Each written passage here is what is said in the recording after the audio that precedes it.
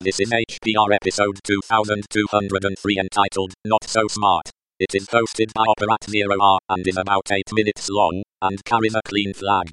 The summary is how I am failing at troubleshooting disk I/O issues. This episode of HPR is brought to you by anhonesthost.com. Get 15% discount on all shared hosting with the offer code HPR15. That's HPR15. Better web hosting that's honest and fair at anhonesthost.com.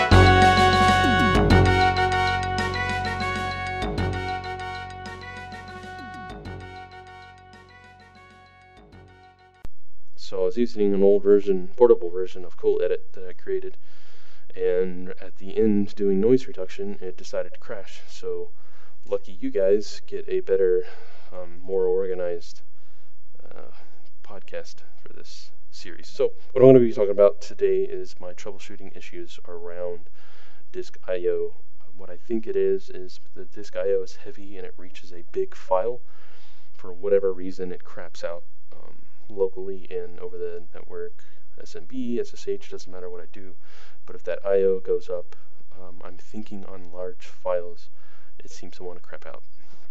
So first things first, we want to look for errors, right? So you want to do a check disk on the system.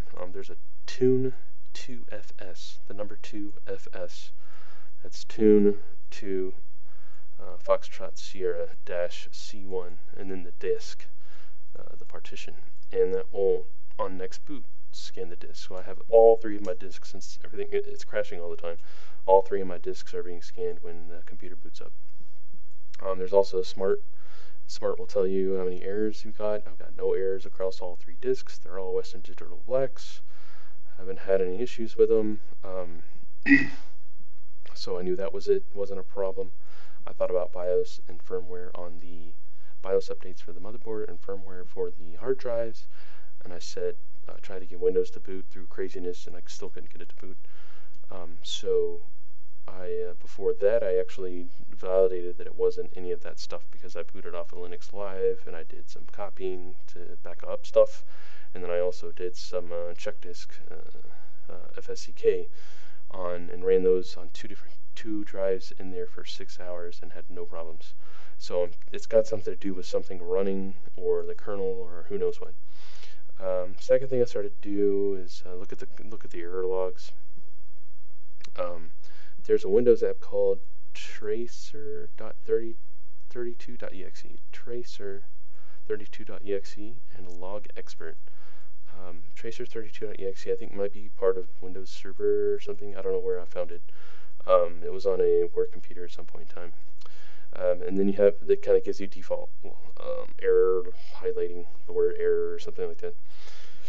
There's another one called log expert, which you can put like regex in there for like warn or error, fail, or unable, or cannot or not fault. Anyways, so that kind of helps you look through it. I didn't see anything that really jumped out. I started seeing applications that I didn't need, like cups, which is for printers, and all kinds of crap like Bluetooth, and turning all that off.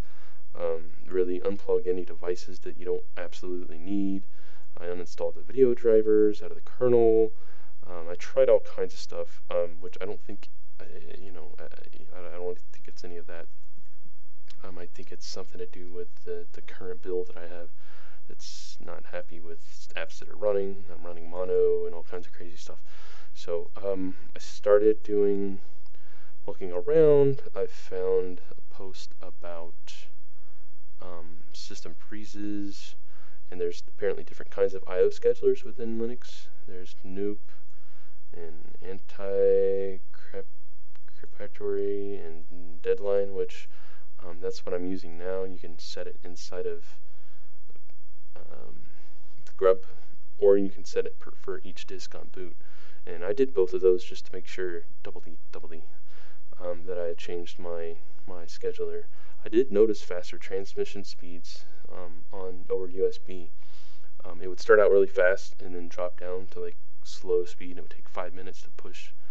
And then I did the deadline scheduler and pushed an image pretty like 3 times as fast. So I definitely fixed the speed of at least transferring to USB, one of those cruiser piece of crap USB drives.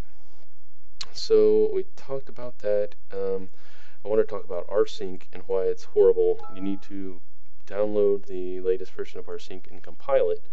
There's an option called --info equals progress2, which will basically give you what you want. It'll give you a percentage of the total time of how long it's going to take and how much it's transferred thus far. And along with that, you can add the -C option if you're copying VMs, and it will actually check the VMs to make sure, because if you don't do a CFC check on the VMs, you're going to lose data, because sometimes the dates don't change or whatever doesn't happen to flag that file to be different, and I've lost 3 months worth of VM data because of that before. I mentioned firmware stuff. I don't think it's that. It's not different file systems. It's all ext and NTFS. So I don't think it's any of that stuff. It might be a file system thing. I don't know.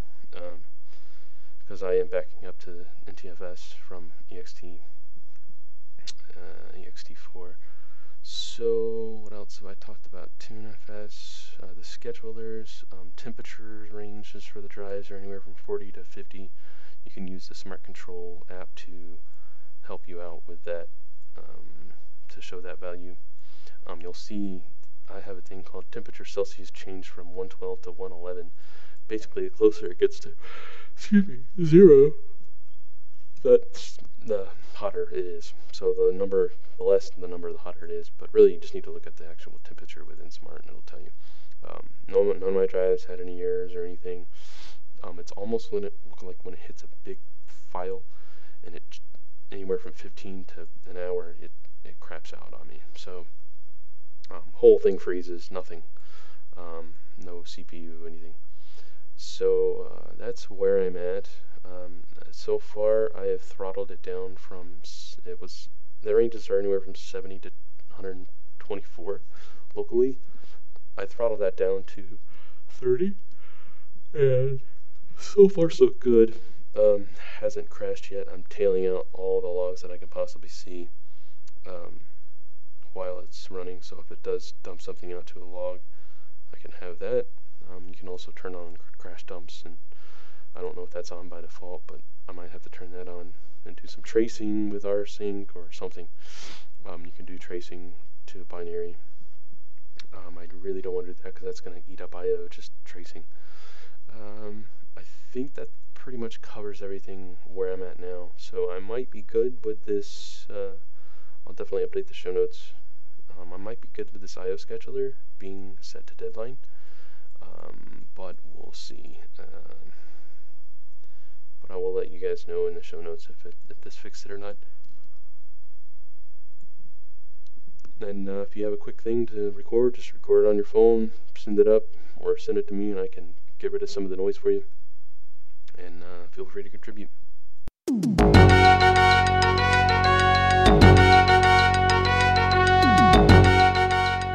You've been listening to Hacker Public Radio at hackerpublicradio.org. We are a community podcast network that releases shows every weekday, Monday through Friday.